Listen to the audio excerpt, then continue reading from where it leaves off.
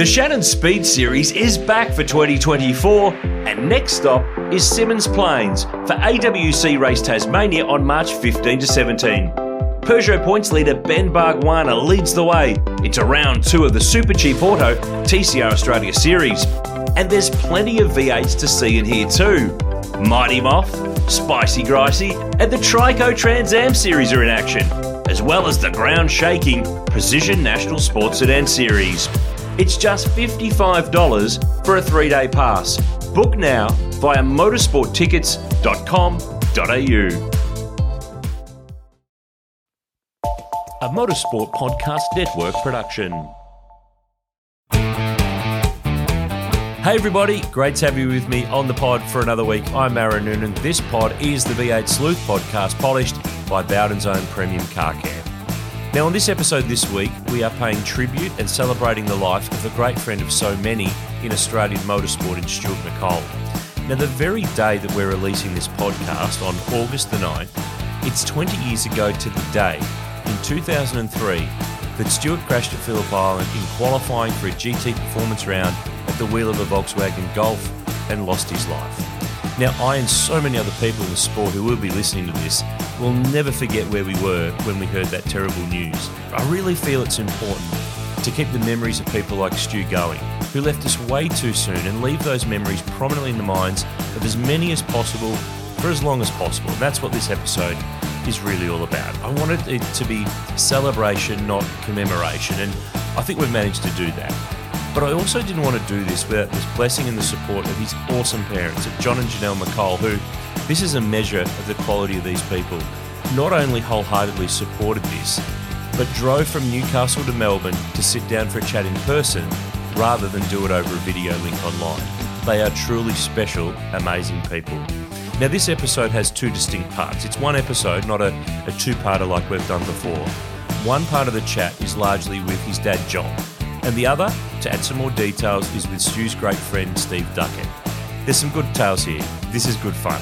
There's the tale of Stu's runaway Formula V that nearly ended up in the family pool, the last-minute Winton accommodation booking that, well, let's face it, was at a nudist colony, and as well as the Ford Performance Racing V8 Supercar test opportunity that his family only found out about in the aftermath of his passing.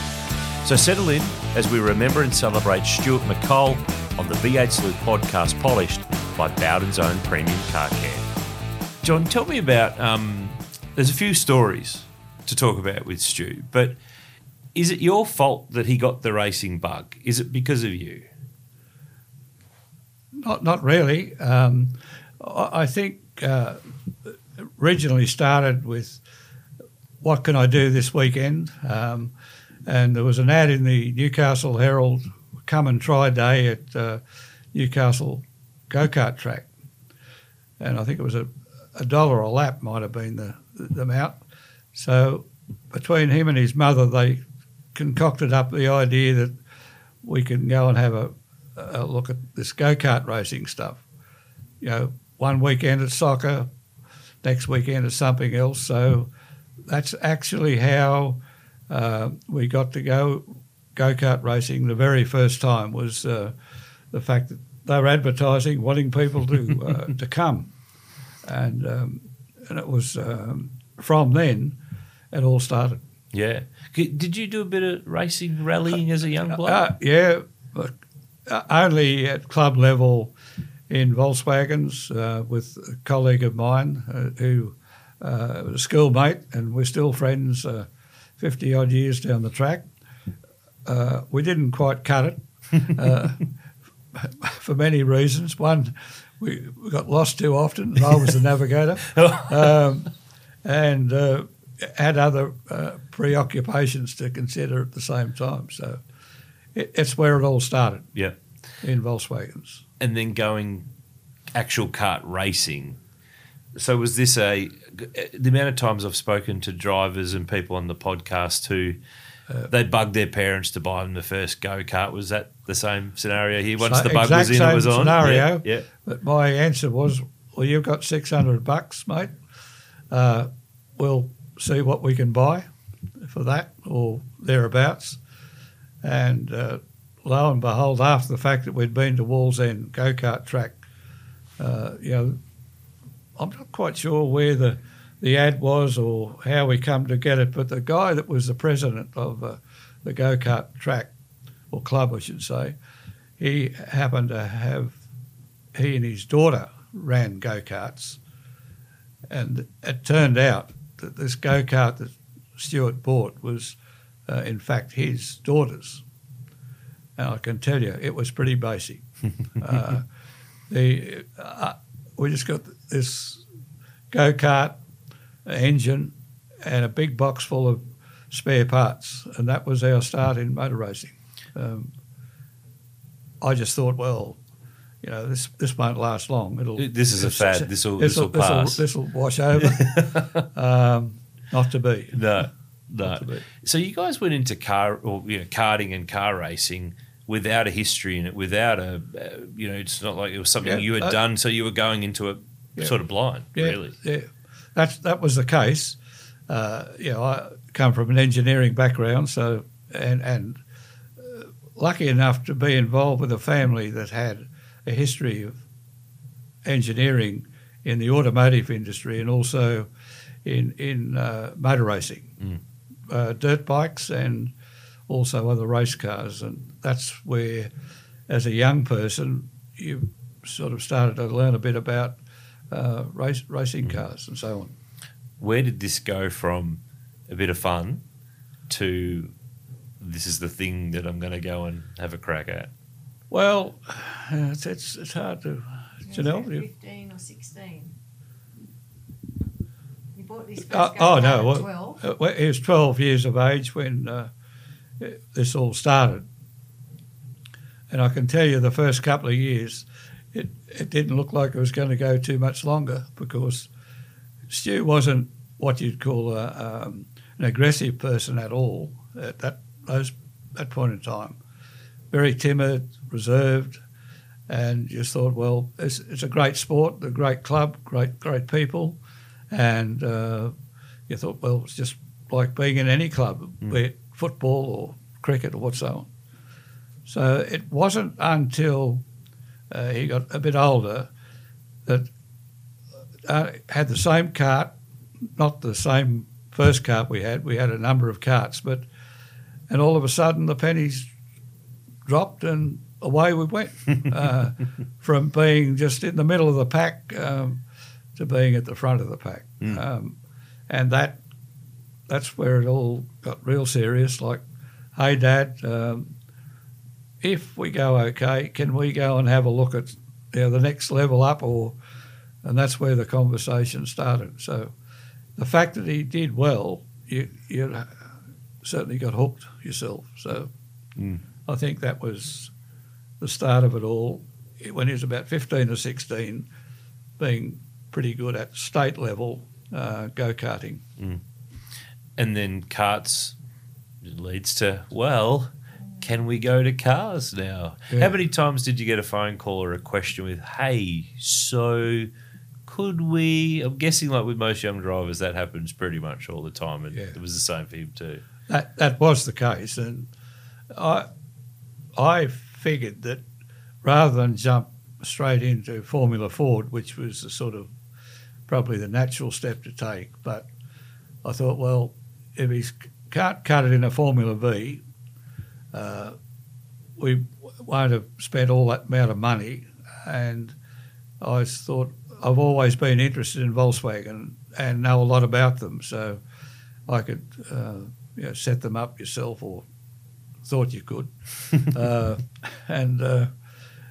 So we went down that path and met, luckily enough, we had a guy by the name of Steve King in Maitland, who was a go-kart engine builder, and he had his own lawnmower business, selling lawnmowers and fixing them up, but he also was a well-respected engine builder for all different go-kart engines. So he sort of guided us a bit to where to go or who to talk to in the early days of Formula V. And we went with the Cutts family, who are very well known in V's, designers and great people. And they said, "Oh, Ian Shivers, Shivo's getting out of Formula V." So I thought, oh, and it was a relatively new car, and lock, stock, and barrel, trailers, spare parts, engines. You're in. Nice, deal done. That's where it all started in terms of open wheelers, was through that particular or that time, which is what, Janelle, 1996? Yeah, 1997, I think. 97. Mm. So there's a story too, and you can tell this because you were there. So the Formula V Nationals in 97 were going to be in Tassie. Yep. But there's a small issue when you have your car escape from your trailer.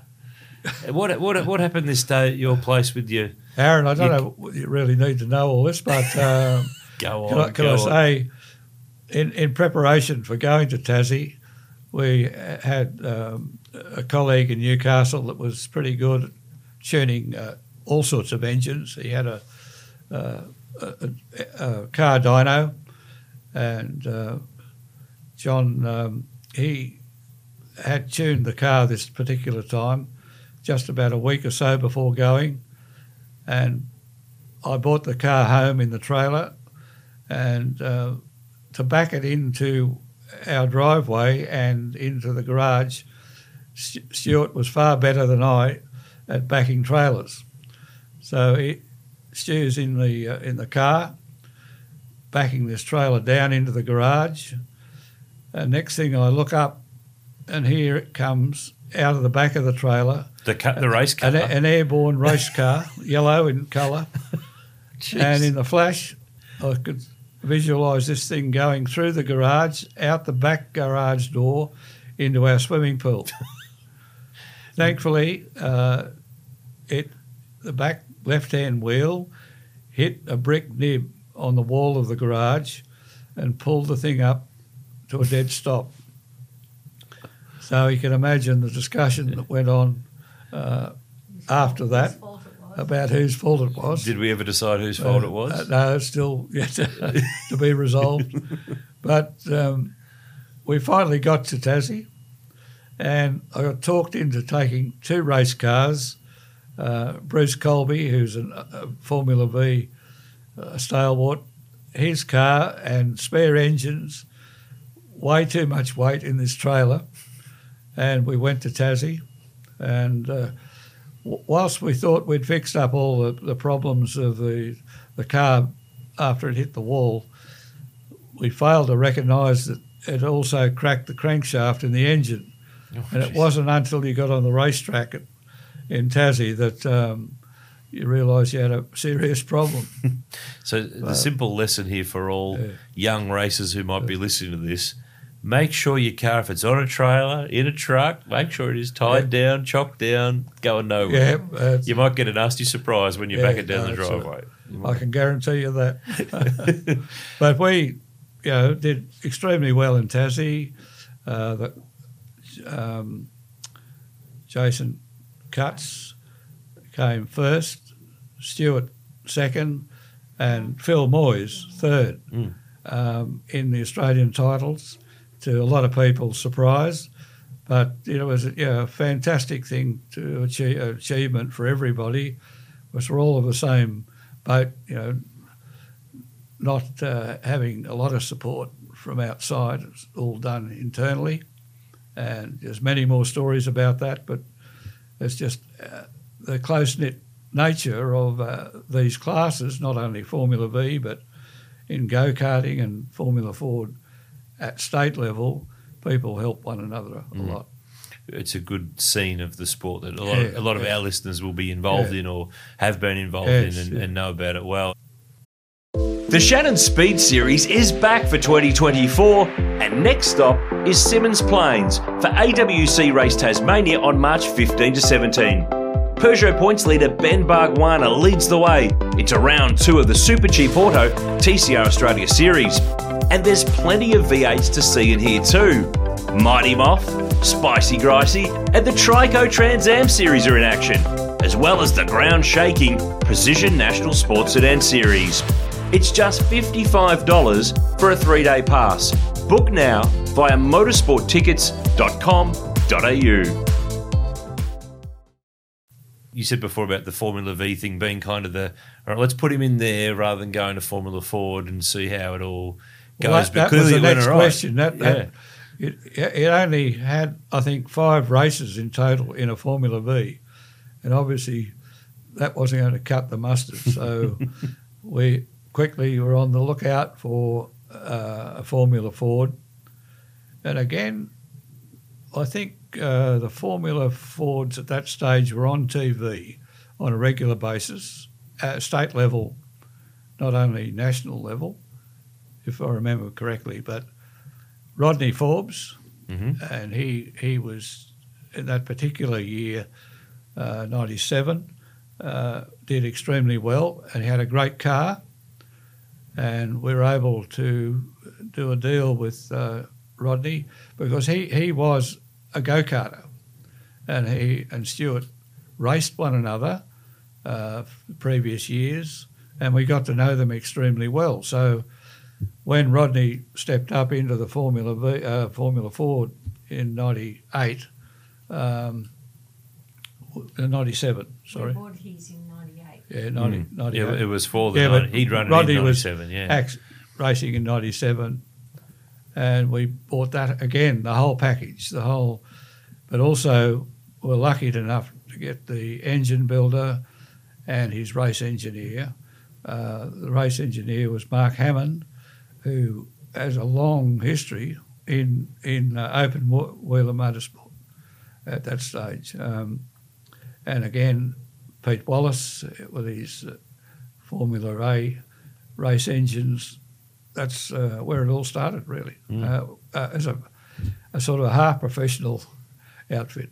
And getting the people who make a difference, who sort of become a hub, who they know their stuff, they've been around it a while, they've worked on cars, they've built engines. And that's where we really started from there. He won the championship that particular year in 1998, all bar one race, I think, he won.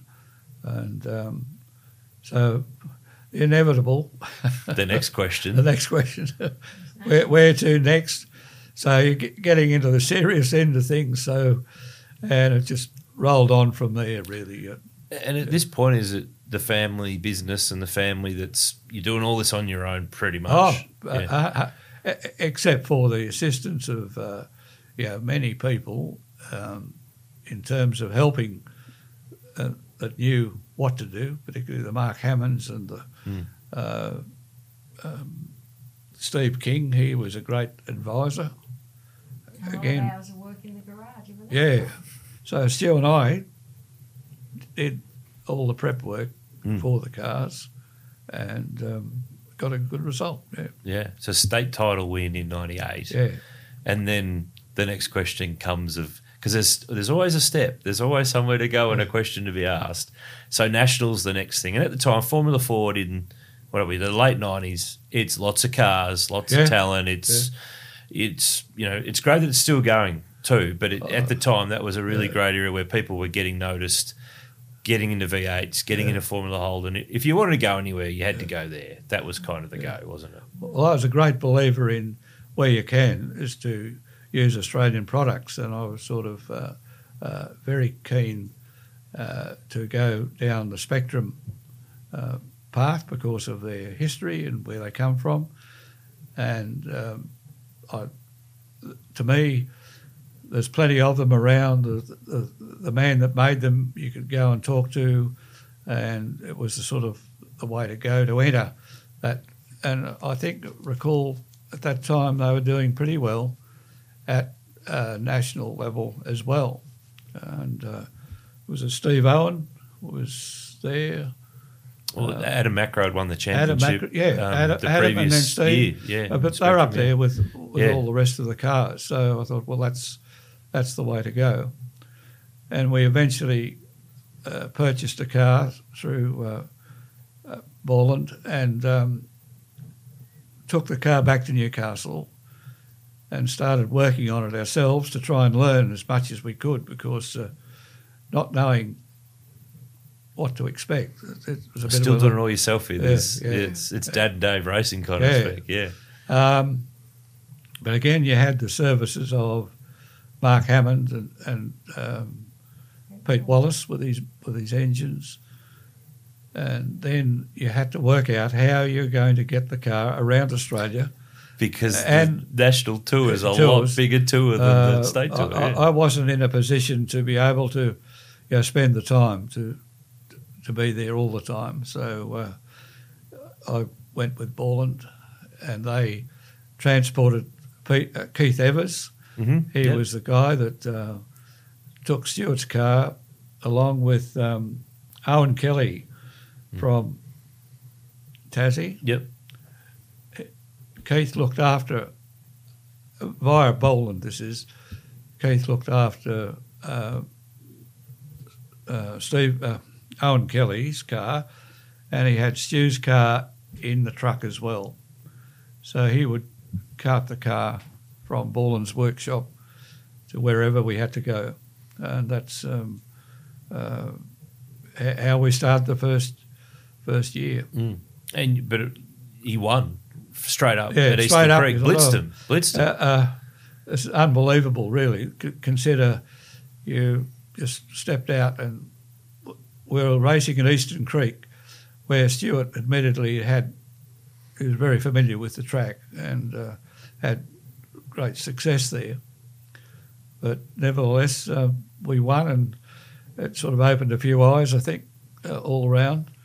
But unfortunately, that was short-lived, and we battled for the rest of that year, and because of our inability to be with the car as much as we would normally have liked. So I don't know how he fit all that curly, buffy hair at the time in the helmet.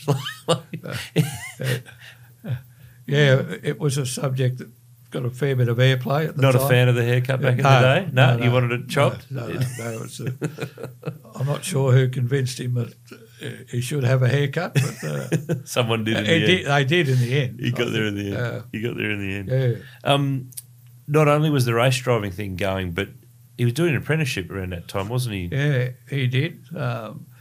Stu wanted to leave school early. And go car racing. Yeah, and that was it. I said, well, mate, you can leave school as long as you get a proper job, to which he did, and sought out an apprenticeship when he was at the end of year 11, where he had already, as a part of the curriculum at school, attended TAFE and in mechanical trades, and he'd had 12 months of making things, and he had this box full of items that he'd made at TAFE, and he took them around to various engineering places in Newcastle and turned these up on the boss's desk and say, well, I've made that.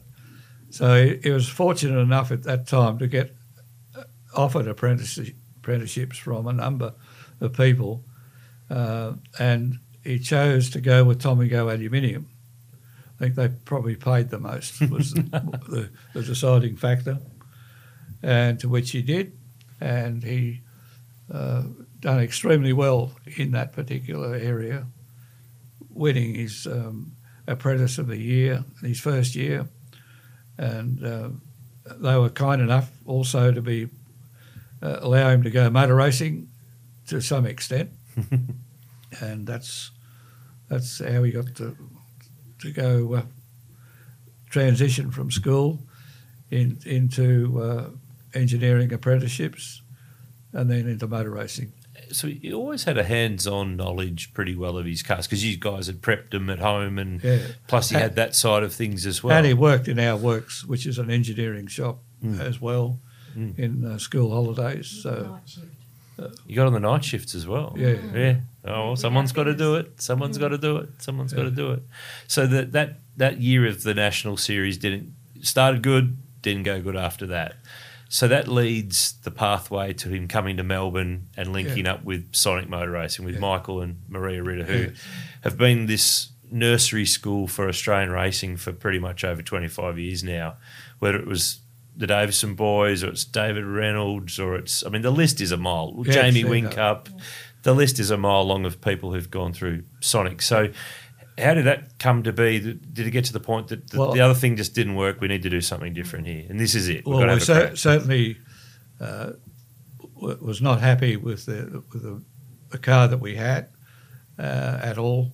And then the Davisons, Richard Davison in particular, sort of suggested that we look at buying the RF98, taking on the RF98 at the end of 1999 and let Michael Sonic, that was his probably second year. It was still pretty new then. And so it was no doubt in our mind that was a good thing to do. We had some sponsorship from Kmart at that time, so it was a good package. So let's give it a go, and that's what we did. So the young bloke leaves home. He's on his way to Melbourne. Mm-hmm. Yes, he packed up goods and chattels, and the company, there's a welding company here in Melbourne that actually that we dealt with in a business sense. And they were very good. They actually took him in, looked after him. And Andrew Carruthers, who he himself was a off-road motorbike champion, so he had those, and he actually worked for KTM in the shock absorber side of their business, and that's where Stu went, and that's where he started in Melbourne, as well as the motor racing. And shortly after that, he left and went under the wing of the Davo family, and the rest is history. Yeah, a bit of a brat pack makes it sound like they're all a bunch of brats, but they weren't. Between Will Davison, Alex, who had gone or was going to go, or by that stage he'd gone to Germany, Paul Dumbrell, Jamie Whincup, was a bit of a clan of present company included, a bit of a group of people who hung around and went car racing, and everyone had sort of the grand plan of what they were all going to do and take on the world and all that sort of stuff as well. But on paper, that 2000 year, again, it was really competitive with some of the drivers that were in it and what they ended up doing and where they've been. But I think Stewart was probably one of the favourites going in there. Good car, bit of experience. We know he's fast. But again, the first half of the year was just this... just did not happen at all, did it? It just the wheels fell off. Not sure the reasons why, but he certainly had a difficult initiation to the first part of the session or the season, and it really tested your mettle, because you're looking about lots of money, and you just can't keep doing the same thing and not getting a result. So I sort of said to him, I said, look, mate, we can't keep doing this if this is what's going to happen. So, and you're funding the bulk of this still to this point. 100%. Yeah.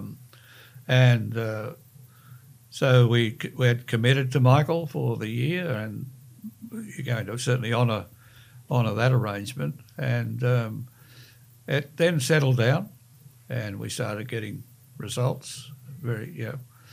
But as it turned out, at the very end, at Malala in South Australia, it was down to the last race and all that sort of stuff.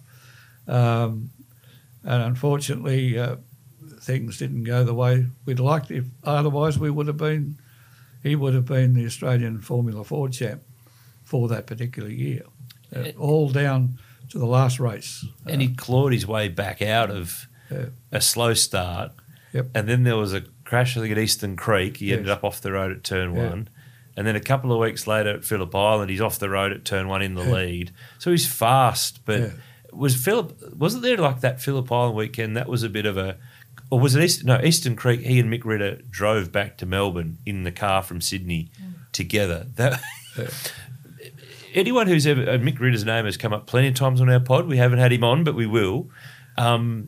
Doesn't take losing well. It's probably a good way to put it. Smash hard. Yeah. That's an understatement. As Stu did mention that the conversation from time to time that they had on the way back, but obviously it must have had some impact, because after that things did improve. Do you know how to find the right oil for your car? Now you can find out quickly and easily online, thanks to Castrol's Rego to Oil tool. Simply type in your Rego, select your state, and within seconds you'll know the best Castrol products to unlock the edge of performance in your car. So what's your car best suited to? Just search Rego, the number 2, and oil and find out. I still remember vividly, and you will definitely, after those couple of crashes and about halfway through the year, was it Ipswich at Queensland Raceway where he sort of got back and had a win, and there's that great vision of him bolting to you through the Park Ferme sheds out the back there in Ipswich. Yeah, there and Oran Park was the other one where he had great success in that year. And, if everything was going right, there's no way you're going to catch him. No. Unfortunately, he just didn't have the consistency throughout that year to actually win the championship. But he'd shown enough. Like, he won some stuff. He was fast. Stuff happened. But then there's another thing to do, because what's next after Formula Ford at the time? It's Formula Holden, the open wheeler category. Yes. So suddenly is there another phone call here with a, hey, I've got a deal? A fair amount of pressure brought to bear on Janelle and I to assist him to get into Formula Holden. And Arthur Abrahams was around the pits a lot in the latter end of 2000, as being a likely pilot for his particular Formula Holden, to which we thought we had a deal with. But as it turned out, the amount of money needed to run one of those cars for a year was just out of our budget, and we had to step away at the end. Just couldn't afford it. So I said to Stu, look, if you want to pursue this particular category or go beyond even that, you're going to have to work at it yourself to work out how you're going to do it. We'll assist where we can, but not fully committal to a season in any particular class. It's just not possible. And that led to, I think for a time he was crewing at Sonic with Marcus Marshall, who was driving there at the time. Yes, so he was on the tools and telling Marcus how to go faster and all that stuff.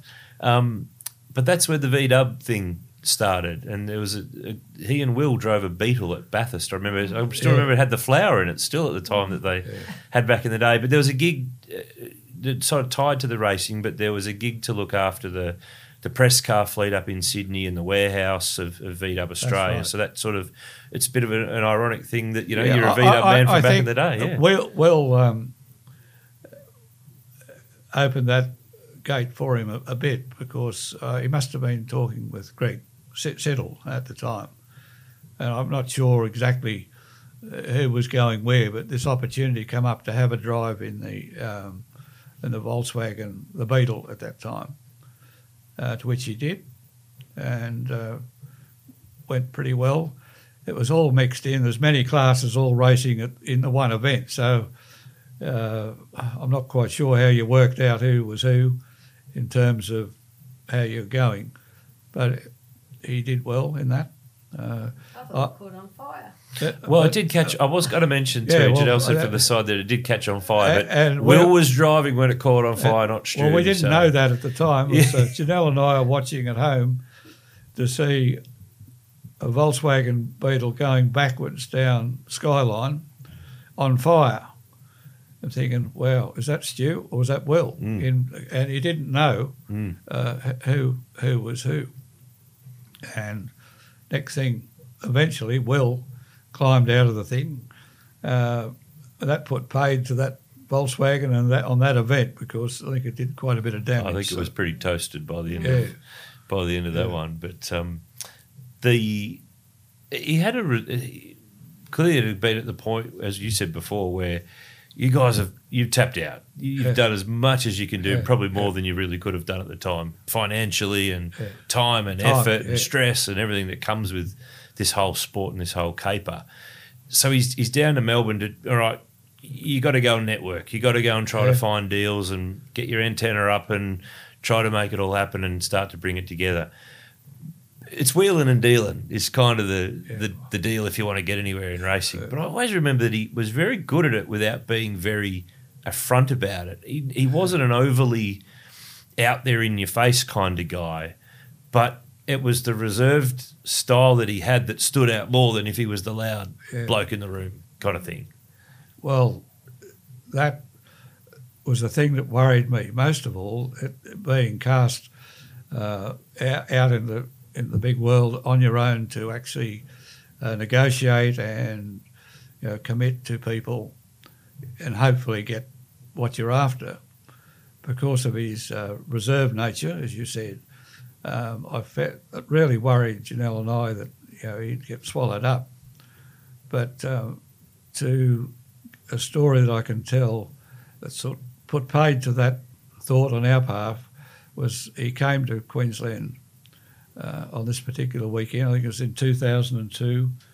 We're on holidays up in the Gold Coast and we get the phone call, can you pick me up and take me to Queensland Raceway on this particular weekend? And I said, yeah, fine.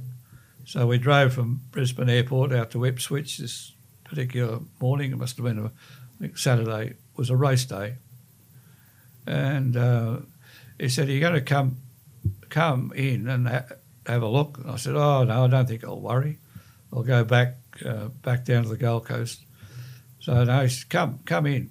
Well, I don't know whether it was for my benefit or his, but we went around and we went into all the teams and the people, the interaction with the people and the press. I thought to myself, well, I don't need to worry anymore. He knows what he's doing. No, he'd made it in that regard.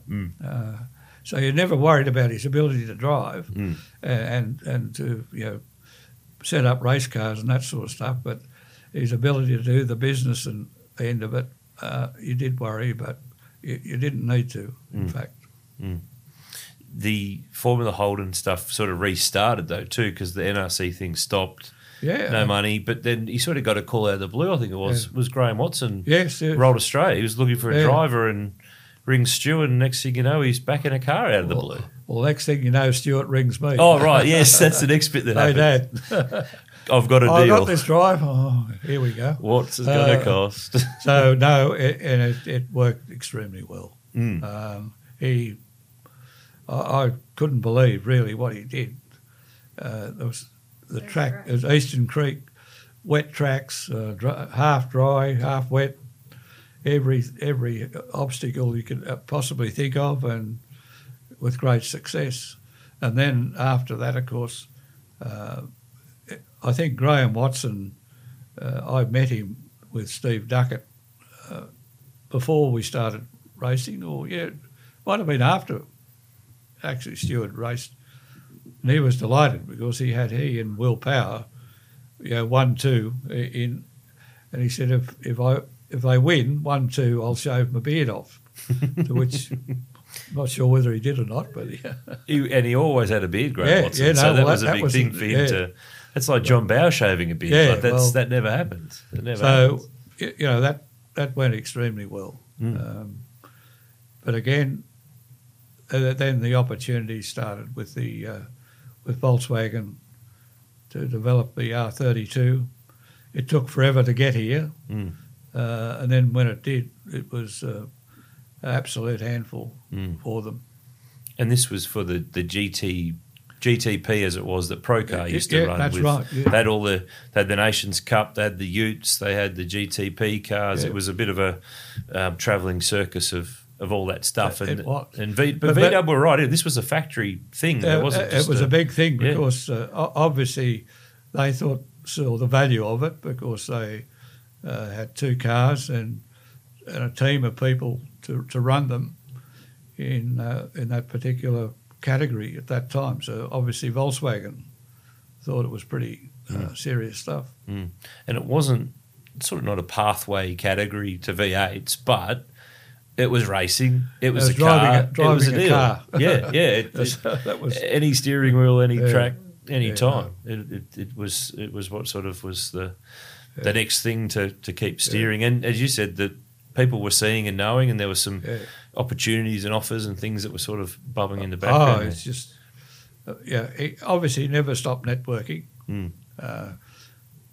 Janelle and Steve Duckett did an enormous amount of promotional work, preparation stuff to put into the media, which I'm sure all helped.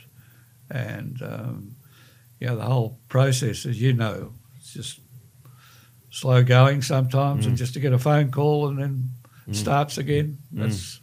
Dribs and drabs, it's a feast or a famine, isn't it? All that stuff, and just takes one phone call to get a deal going, and next thing you know, we're on.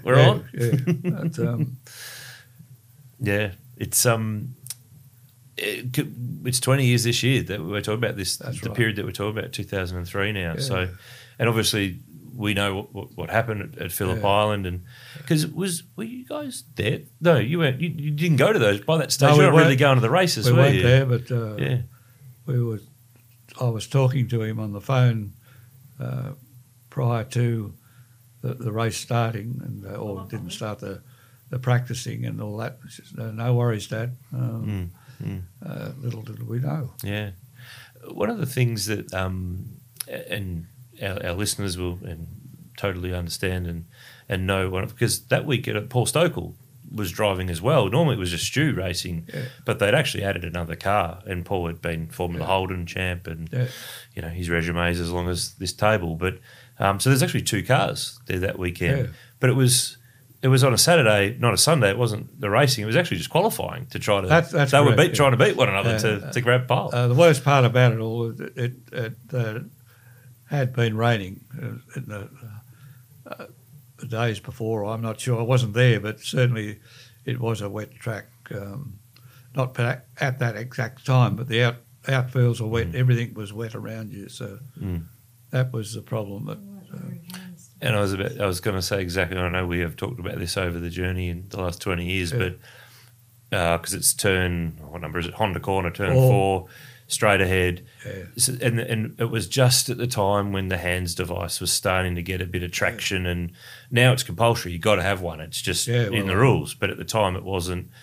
If he'd had one of those, we might have a very different conversation here. Well, we've had that conversation, and obviously Stu and Steve Duckett and his race engineer, they talked about it as well, but unfortunately they weren't compulsory, and I don't think even the V8s had them at that stage. They weren't compulsory. I think just about that time, I think there was I'm picturing a pressure, because I think Revolution Race Gear was pushing them and working with some of the V8 teams, because there was, the way they sat on the front of the suits was a bit awkward, and people weren't really used to them. They were trying to get it sort of going, but it wasn't the rule like it is now, but it was just starting to sort of get going at that stage. So it's a case of what, that might have changed. I probably would have changed things. But one of the things that I wanted to ask you about too, and you didn't know this at the time until sort of afterwards, but he had a test drive coming up with Ford Performance Racing, which not many people know about that, who were brand new to V8s. They bought Glenn Seaton's Team Pro Drive. They were running Lounsey and Glenn Seaton.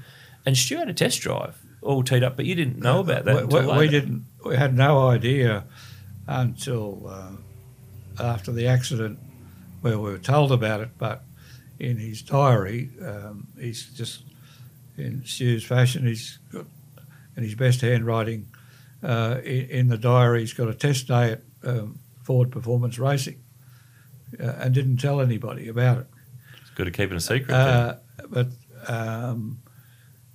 Virginia Knott, who was a part of the VGA team, told us that they'd actually had him all measured up for his race suit and so on. So, yeah, what might have been. Yeah, absolutely. We often think about what might have been and stuff. One of the things I love and love that you guys have made the trip to Melbourne to sit down and have a chat. It's great to catch up with you. And we get to see you in Newcastle because you're Newcastle people. So now that there's been a race there over time, that's cool. Yeah. Hopefully, we've got our fingers crossed that it's still going to be on a calendar in upcoming years. But although what happened in the sport to you with Stu, you've still got friendships, relationships. You've been here in Melbourne visiting people who you know through racing, the Davos.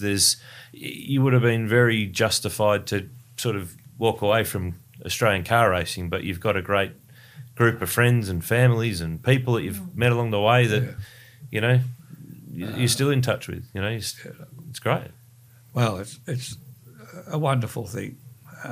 What happened in 2017 when the first event happened at Newcastle, the acknowledgement of Stu and yourself and Jamie, Will, Paul and Alex had a plaque made, and it now proudly sits on the starting grid of the racetrack at Newcastle when it's set up, and had a particularly special day on that day, which we'll never forget. And the family, just a fantastic day, fantastic memory.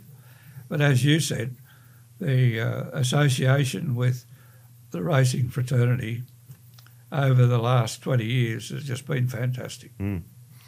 People, we're still in contact with most people, not all, but wherever you go, there's always an invitation to go here, come do that, and that's just wonderful.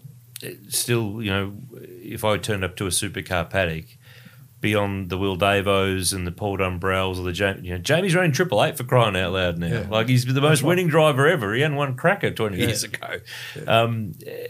Whether it's Pete Wallace, who's still there looking after engines for people in Super 2, and so many people who still in the sport or still deeply connected to it. It's great.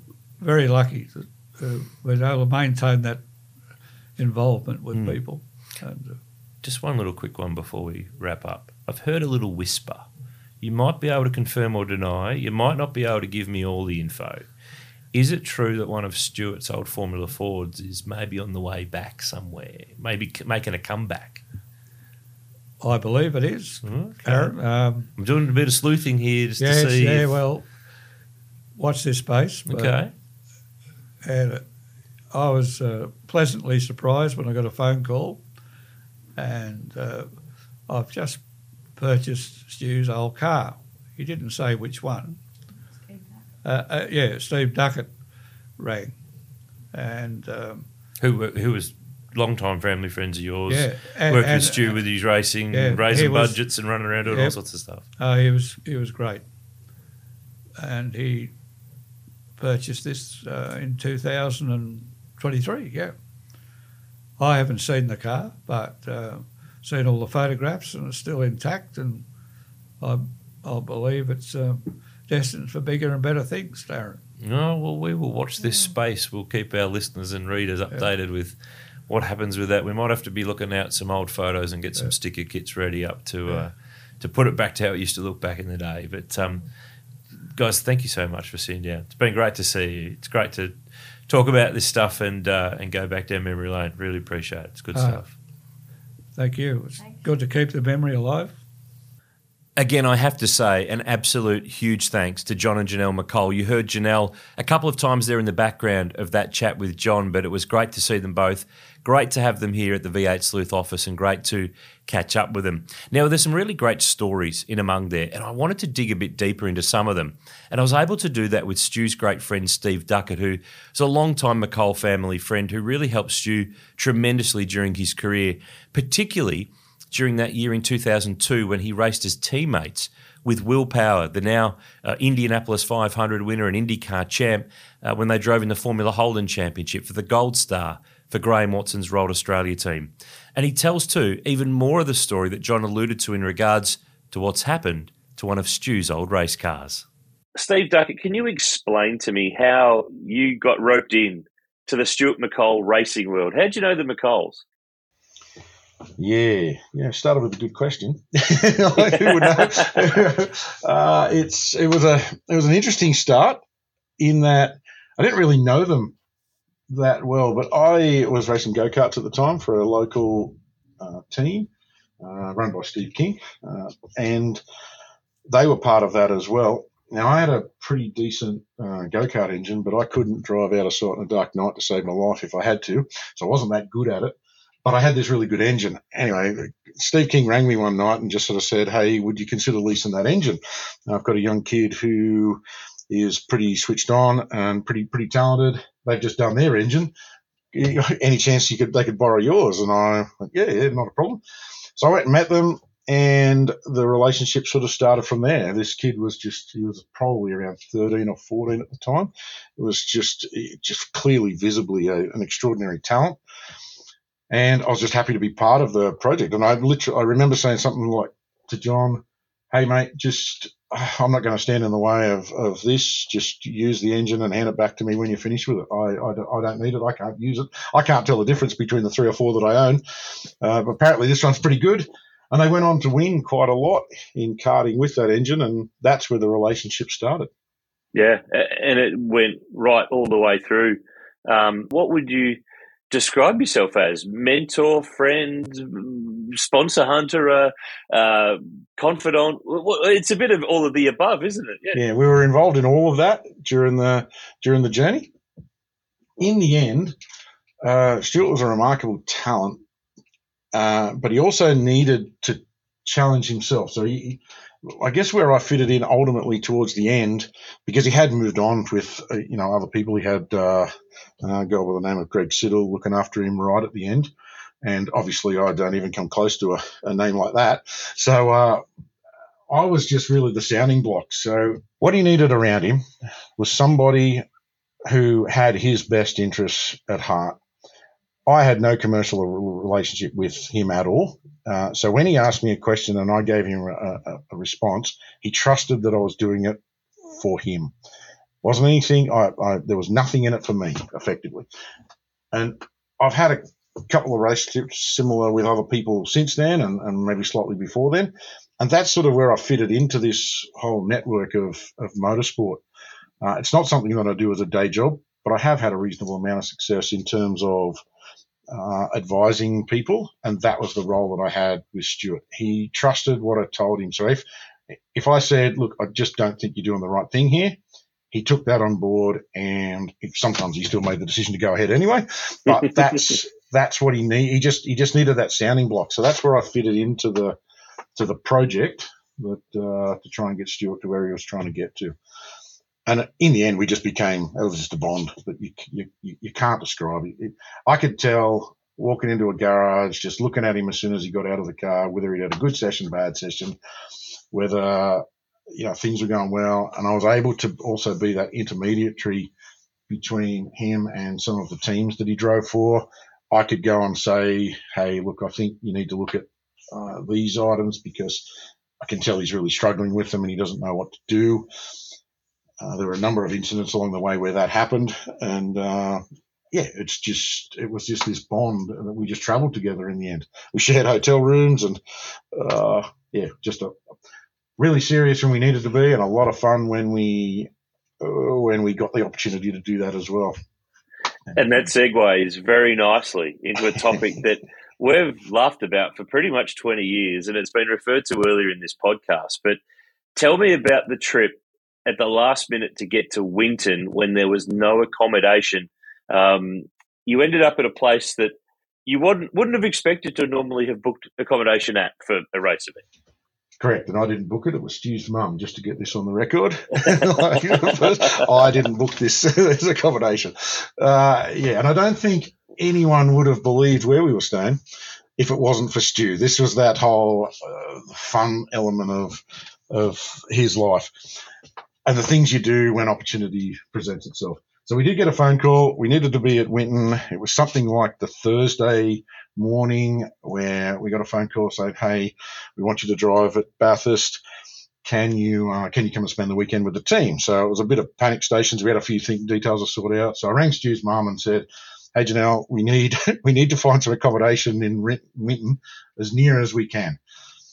So we went off and started doing the bits that we needed to do. And then I got a phone call back from Janelle saying, I found you some accommodation. I went, great, cool. And we went off. No, I need to tell you about it.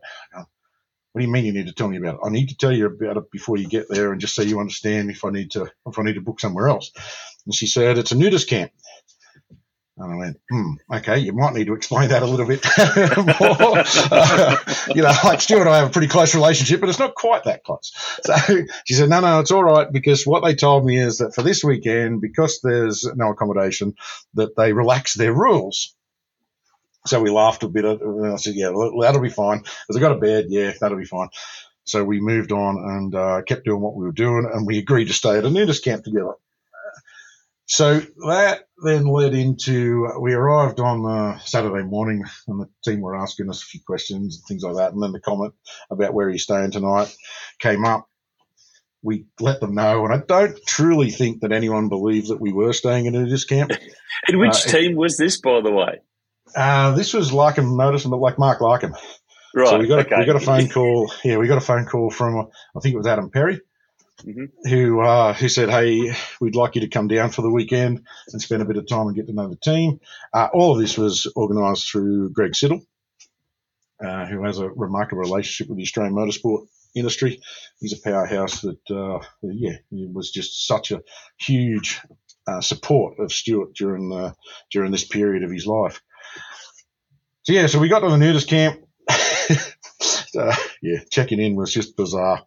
So we drove up this dirt driveway. We managed to find our way to it. And to this day, I've never found it again. I don't know where it is. I've tried to find it. It's one of those weird places. It's way out. It's somewhere between Benalla and Wangaratta, out in the sticks somewhere. I tried to find it because it was such a funny story at the time, but I've never found the place again. I couldn't drive there. But we got there, we drove up this little dirt driveway, and there was a reception-looking building or whatever, and I think it had the word reception on it that gave it away that that's where we needed to check in. So it's quite late at night by that stage.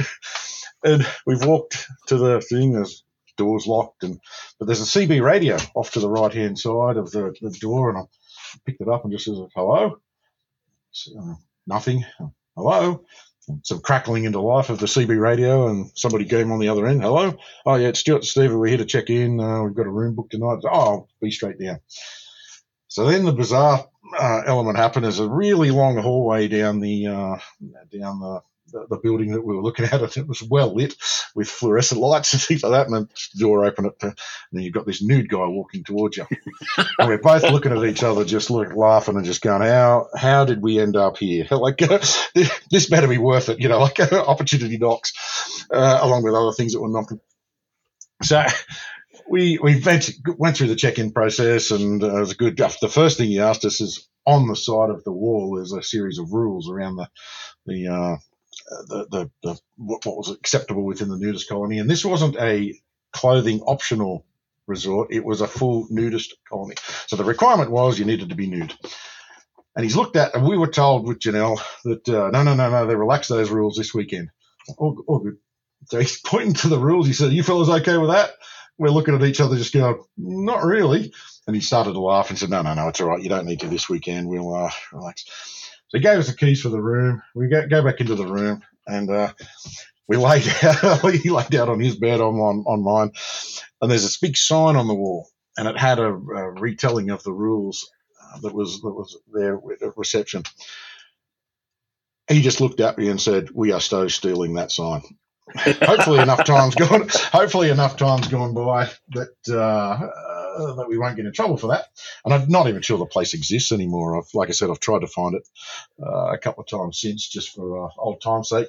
But yeah, so we stole the sign. That sign hung up in Volkswagen Racing for a number of years after that. But every time I'd go there, I'd see it on the wall and we would laugh at it. And just one of those bizarre sequence of events. And when we took that sign back to the track the next morning, even though I don't think anyone sort of believed it, and sort of if anyone was going to do it, would have been him. By then, we'd become sort of pit lane legends of staying at a nudist resort just so that he could try and get a drive in the Bathurst 1000 race a bit later in the year. So it's just one of those bizarre sequence of events.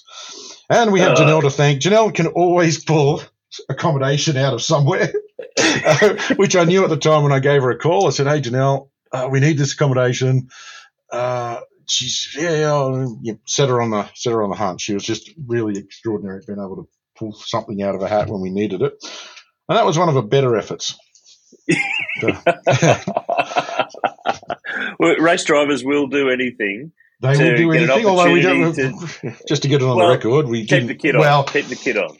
No, actually, on a technicality, one of us may have walked back from the car to the thing with their pants down, and that wasn't me. Because when I heard him, like it was quite dark or whatever, and I go, "What did you just do?" He said, "Well, we're in a nudist camp. When in Rome." I just go, "You idiot."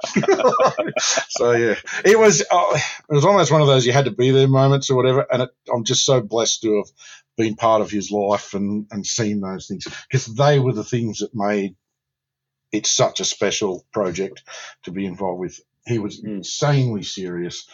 He's insanely talented, but insanely humorous and just a laugh a minute to be around. And when you add those three elements together, it was something truly special was happening during that period with quite a large number of that era. Mm. And the great part is too, Steve, that specialness does continue on. And I referred to it in the chat with John. We didn't quite fully reveal and unveil all the details, but you might be able to add some more here about the fact that one of Stewart's old Formula Fords, the RF98 Van Diemen, he drove it for Sonic in 2000. It was the car that Alex Davison had driven. Will had raced it as well, I think at Bathurst in the non-championship event up there as well. You've got that car. You've managed to find this car. This is a bit of Formula Ford sleuthing you've been up to. Yeah, I decided to steal your job. So I thought, no, V8 sleuth, Formula Ford sleuth. I'm probably not quite as good at it as you, but yes, I did. We did manage to find that car. Now, after the incident at Phillip Island in 2003, I did sort of try and keep track of this car, because I did. It's 20 years ago now, so I probably wasn't financially in a position to do it. But I always thought in the back of my mind, I want to buy that car back one day. I think it's something that means a lot to a lot of people. So I do want to get it. And the original purchaser of it was a guy by the name of Tim Berryman. And I went up to Tim 20 years ago and sort of said, "Hey, please come and try and keep me in the loop of when you move this car on." And so he did. But then I lost track of it after that. And it just disappeared into the wilderness, as a lot of race cars do. They end up in garages, stripped apart. And during COVID, of all things, when we weren't allowed to be near people, I was standing next to Michael Ritter in Park for May at Wakefield Park. And we were just chatting casually. And I'm looking down the list of the row of cars that were lined up in Park for May. And I'm just looking and going, that car looks familiar. And I just pointed to Michael. I said, "That's the 98. And he's looking and he's going, "You might be right." So we weren't technically allowed to go and speak to people, but I did. I went and spoke to the owner, and I says, "Hey, mate, any chance this is Alex Davison's 98 and used to be run with Sonic?" And he went, yeah, this is it. And he showed me the logbook and all that. And I literally just said to him, "Mate, you are the second last owner of this car. When you want to move this car on, like race it for as long as you want. When you want to move this car on, I'm the next owner of it, and I'll probably be the last owner of it." And that's what happened. Earlier this year, he rang me up. He raced it last season. He raced it for 2 seasons. When I hadn't heard from him in November last year, I thought, he might be going around again. But then in about February, he just sent me a text message saying, "Hey, well, we're going to go speedway racing. Could any chance you still want this car?" And I went, "I'll be up to pick it up as soon as I could." It's not the best way to negotiate the best price for a car, but there are some things that are just far more valuable than money, and that is, this car means a lot to a lot of people. I didn't say anything to anyone other than Josh at the time, but the day I was sitting up there where he lived to pick it up, once I knew all the paperwork had gone through and I was getting a truck to arrive to pick it up, I walked up to a bar and I was just waiting for a couple of hours. I had a couple of hours to kill, and I rang John and Janelle and said, "Hey mate, I just want to let you know that I've just bought Stu's Formula Ford back." And quite a lot of silence on the other end of the phone. And then it was like, wow, and I guess the car is such an emotional thing for us as a network of friends around Stu, and I wanted it back in the family. The intent of it, I don't really truly know, but we will put it back we will restore it back to the Kmart Racing livery, and it will be operational. I did bump into Richard Davison down at Sandown earlier in the year. It would be somewhat of an honour if Richard at least had one race in it. I know that means that all three Davidsons have run in all three cars that mean a lot to them. So I think in a strange way he was a little disappointed that he didn't get his hands on it. But at the end of the day, it's as much theirs as it is mine or ours. I call it, it's our car now. One of his best schoolmates, Heath Pung, I want to send him somewhere and get him to have a few laps in it, just for, Heath would come along to quite a lot of races, and it means a lot to him. He's pretty keen because he's already rung me. Do I need to get an MA license? How do I go about everything like that? I think we'll take him down to Pheasants Wood or somewhere like that and just get him a tractor license. But we'll do a few things with it just for people that it meant a lot to. And ultimately, I think I'd like to, try and find a home for it, either in the museum at Bathurst or the museum at Phillip Island or something like that. That might be a little way off, but it'll be good to put it on display somewhere, because it is a car that means a lot to both the Davidsons and the McColl family. So I think it has some historical value, and it was such a huge pleasure to bump into it. It was bump into it in Park for May in 2020, and there was no question of I was always going to buy that car back as soon as I saw it. Well bowled. I love a bit of sleuthing, and this is one of the best sleuthing stories that I've heard for quite some time. So we look forward to seeing the RF98 in those Kmart Racing colours from 2000 at some point, somewhere down the track. Is there anything else from Stewie's racing career, car-wise, out there that we could be keeping an eye out for, that we should be trying to find? Absolutely. It's a bit funny because the RF98 was a hugely important car to the McColl family, and the Sonic family and the Davidsons and everything like that. But the car that I spent the most amount of time in, with like just the two of us travelled around the country going together, was the 95D Reynard that he raced in Formula Holden for Graham Watson. That car also has a huge significance in the life of Stu, and certainly for me. It's the one that I remember most of all. It was the one where I think Stu just grew new legs in that car. He was quite talented in Formula Ford. Won quite a large number of races. I think he won the most number of races during that era. He didn't win a championship, but he certainly won quite a lot of races. The 95D Reynard, he just grew a new set of legs. It was almost like that was where his true talent, I think, shone. And like a bit of a story in the background, unfortunately Graham's passed away as well since this, but he was a guy that I thanked quite a lot, because the commercial deal, and as we all know, there's commercial realities of motorsport. The commercial deal that Graham put together was exceptional. He funded quite a lot of Stewart to be in that car. So probably can't say the numbers, but yes, Graham was just such a huge supporter, and it meant a lot to me that other people cared enough about the talent that they were watching to put their own money into it as well. So that car, I believe, went to the States. I believe it went to the US. we did lose track of it. It was originally owned by, I think, a guy by the name of John Henman, who Graham didn't own the car. He just run it on behalf of this other guy. And that was the year that we were also teammates to Will Power. And, as we know, Will Power's gone on to pretty incredible things. And it's just a really pleasing thing to see these guys. That era, as you know, Aaron, was just something truly special. There was the list of who's who in motorsport almost around the world came from that era. And there's probably another group coming through right now that does feel like there's a bit of special stuff happening right now as well, with Will Brown and the Kosteckis and Hazelwood and a few of the other guys that you're seeing step up now.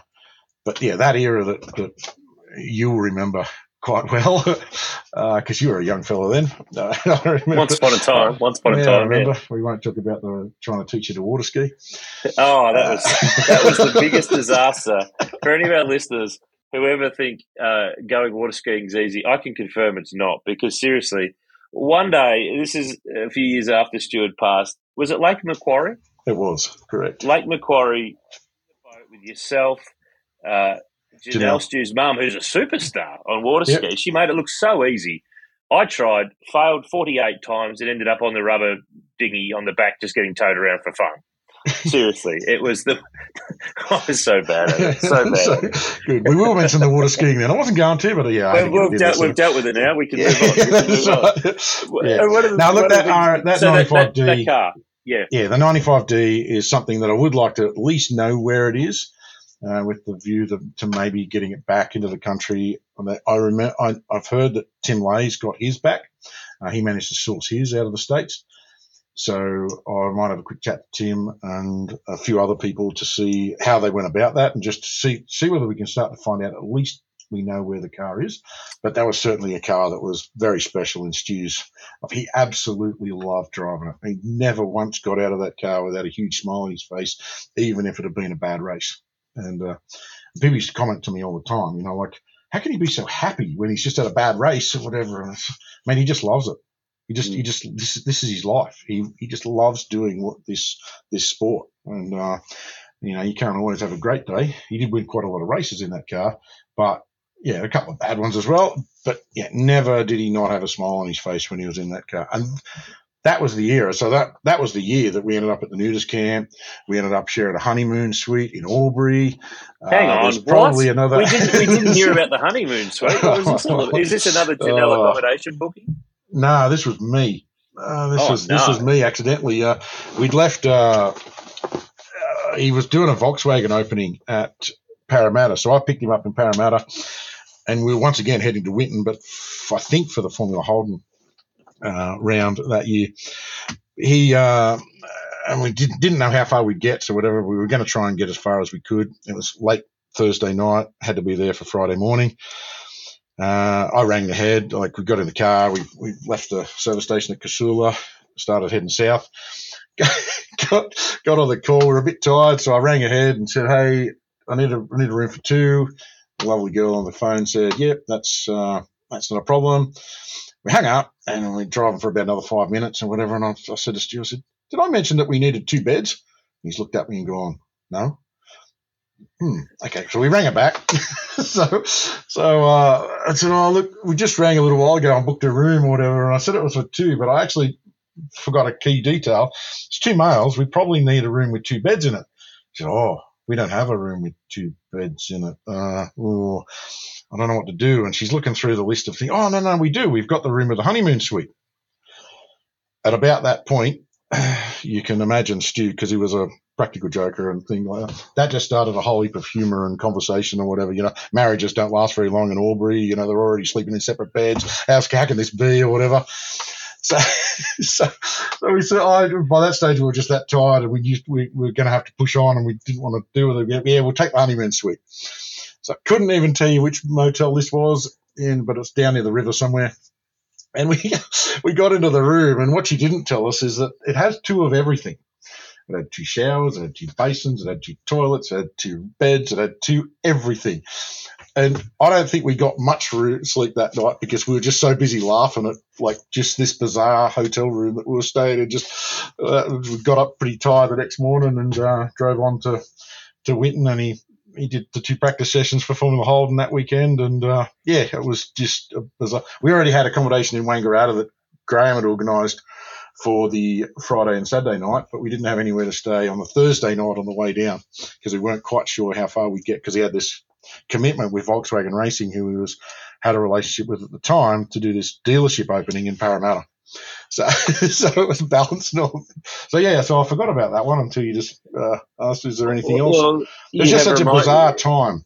Yeah, it's funny. It's great. And there's some of the stories that I know our listeners love to hear about motorsport and the trials and tribulations of it, because quite often it gets all about the on-track stuff and the cars and the commercial stuff, but those stories of behind the scenes are really great. And there's another element too I wanted to quickly cover off with you before we finish up, is that obviously it's 20 years this year, as we've mentioned. It's why we're doing it, but also his legacy is strong because not only are we still talking about him, stuff about like his old cars, but there's some awards that you and I talked about recently before this recording. But just give us an idea for some of our listeners that his name lives on with some really special awards in New South Wales that connect to the categories that he came from, which is a really great sign. That I think sometimes in the past where people lose their life in accidents in motorsport, and the goodwill around it in the aftermath's fantastic, where there's maybe an award named after someone or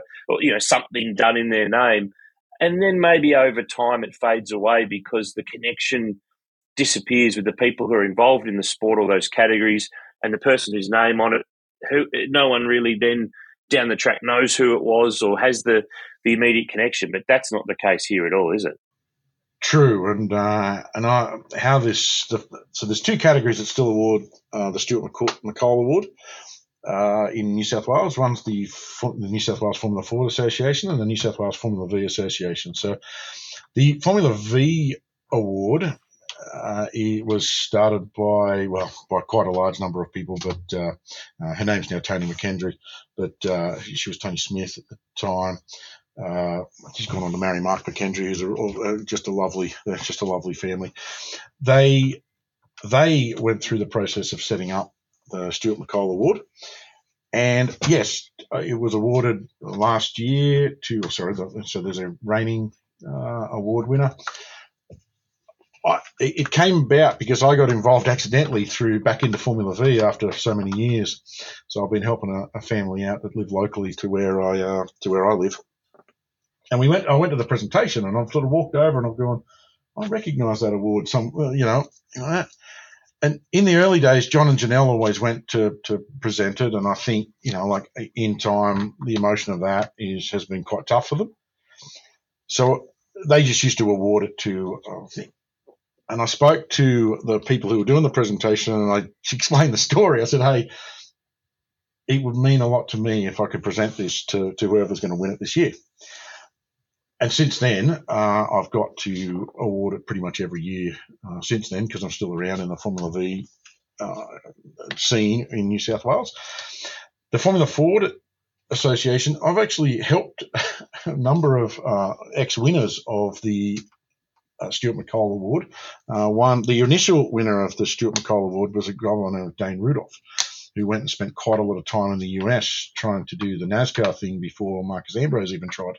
So he was the first award winner, and I don't even know how I got in, how they got in touch with me, but they were just ringing around trying to find some help on some advice on motorsport or whatever. And I wasn't overly interested in moving forward. And in some ways, Dane was the one who kept me involved in the sport, because in amongst all of the emotion of the end of 2003, and you're never really sure whether you're still in love with the sport, his dad rang me up or whatever, and he's rattling through the resume as a lot of drivers do or whatever. And he's the reigning Stewart McColl Award winner. At about that point, you've got my attention now. So those 2 awards are still awarded 20 years after Stu's unfortunate incident at Phillip Island. I cannot thank the community enough people like yourself. I know you did a lot of work with the tribute that was given to Stewart at the Newcastle circuit, which is just amazing. And the community that came together, it just shows just what a unique talent he was, just how much impact he had on all of our lives. You couldn't not meet him and not fall in love with him. It's just, he was just that rare person that even if you were a competitor to him, somehow you were still his mate. You know, like I know over many years, Christian Murchison and Stu were fierce enemies on the track. Yet what a lot of people don't remember is actually shared a house together. Mm. And Murcho is still to this day one of the dearest friends. They just, even fierce enemies on track were not enemies really. It was just you're trying to do a job, you're trying to do the best you can, but at the end of the day, when the checkered flag had fallen and when everyone was in Park for May, there were just lots of laughs and there was no ongoing dispute or whatever. You just couldn't do it with him. He just had this unique ability to be everyone's friend, be the village idiot, yet be incredibly talented at what he was. And Steve, that is the reason I think that the awards to this day are still ongoing. Yeah, absolutely. Steve, thanks for the chat. It's been great to catch up with you. But one thing that really springs to mind here is one role you'll never get with our business is handling our accommodation. Yes, true. No, but Janelle can. Yeah, no, she's not getting that gig either. So I only booked the honeymoon suite. She booked the nudist camp. Aaron, thank you very much for the opportunity to speak today. It's an emotional period. It's impossible to think that it's 20 years. I justify it to myself. I just keep telling myself that he's on holiday somewhere. And I just remember the good times. I certainly try not to dwell on the events of August 2003. Yeah, but the rest of it was just a laugh a minute, and that's what keeps us going. And, he lived more in 23 years than I'll live if I live to be 123. And, thanks, Aaron, for the opportunity.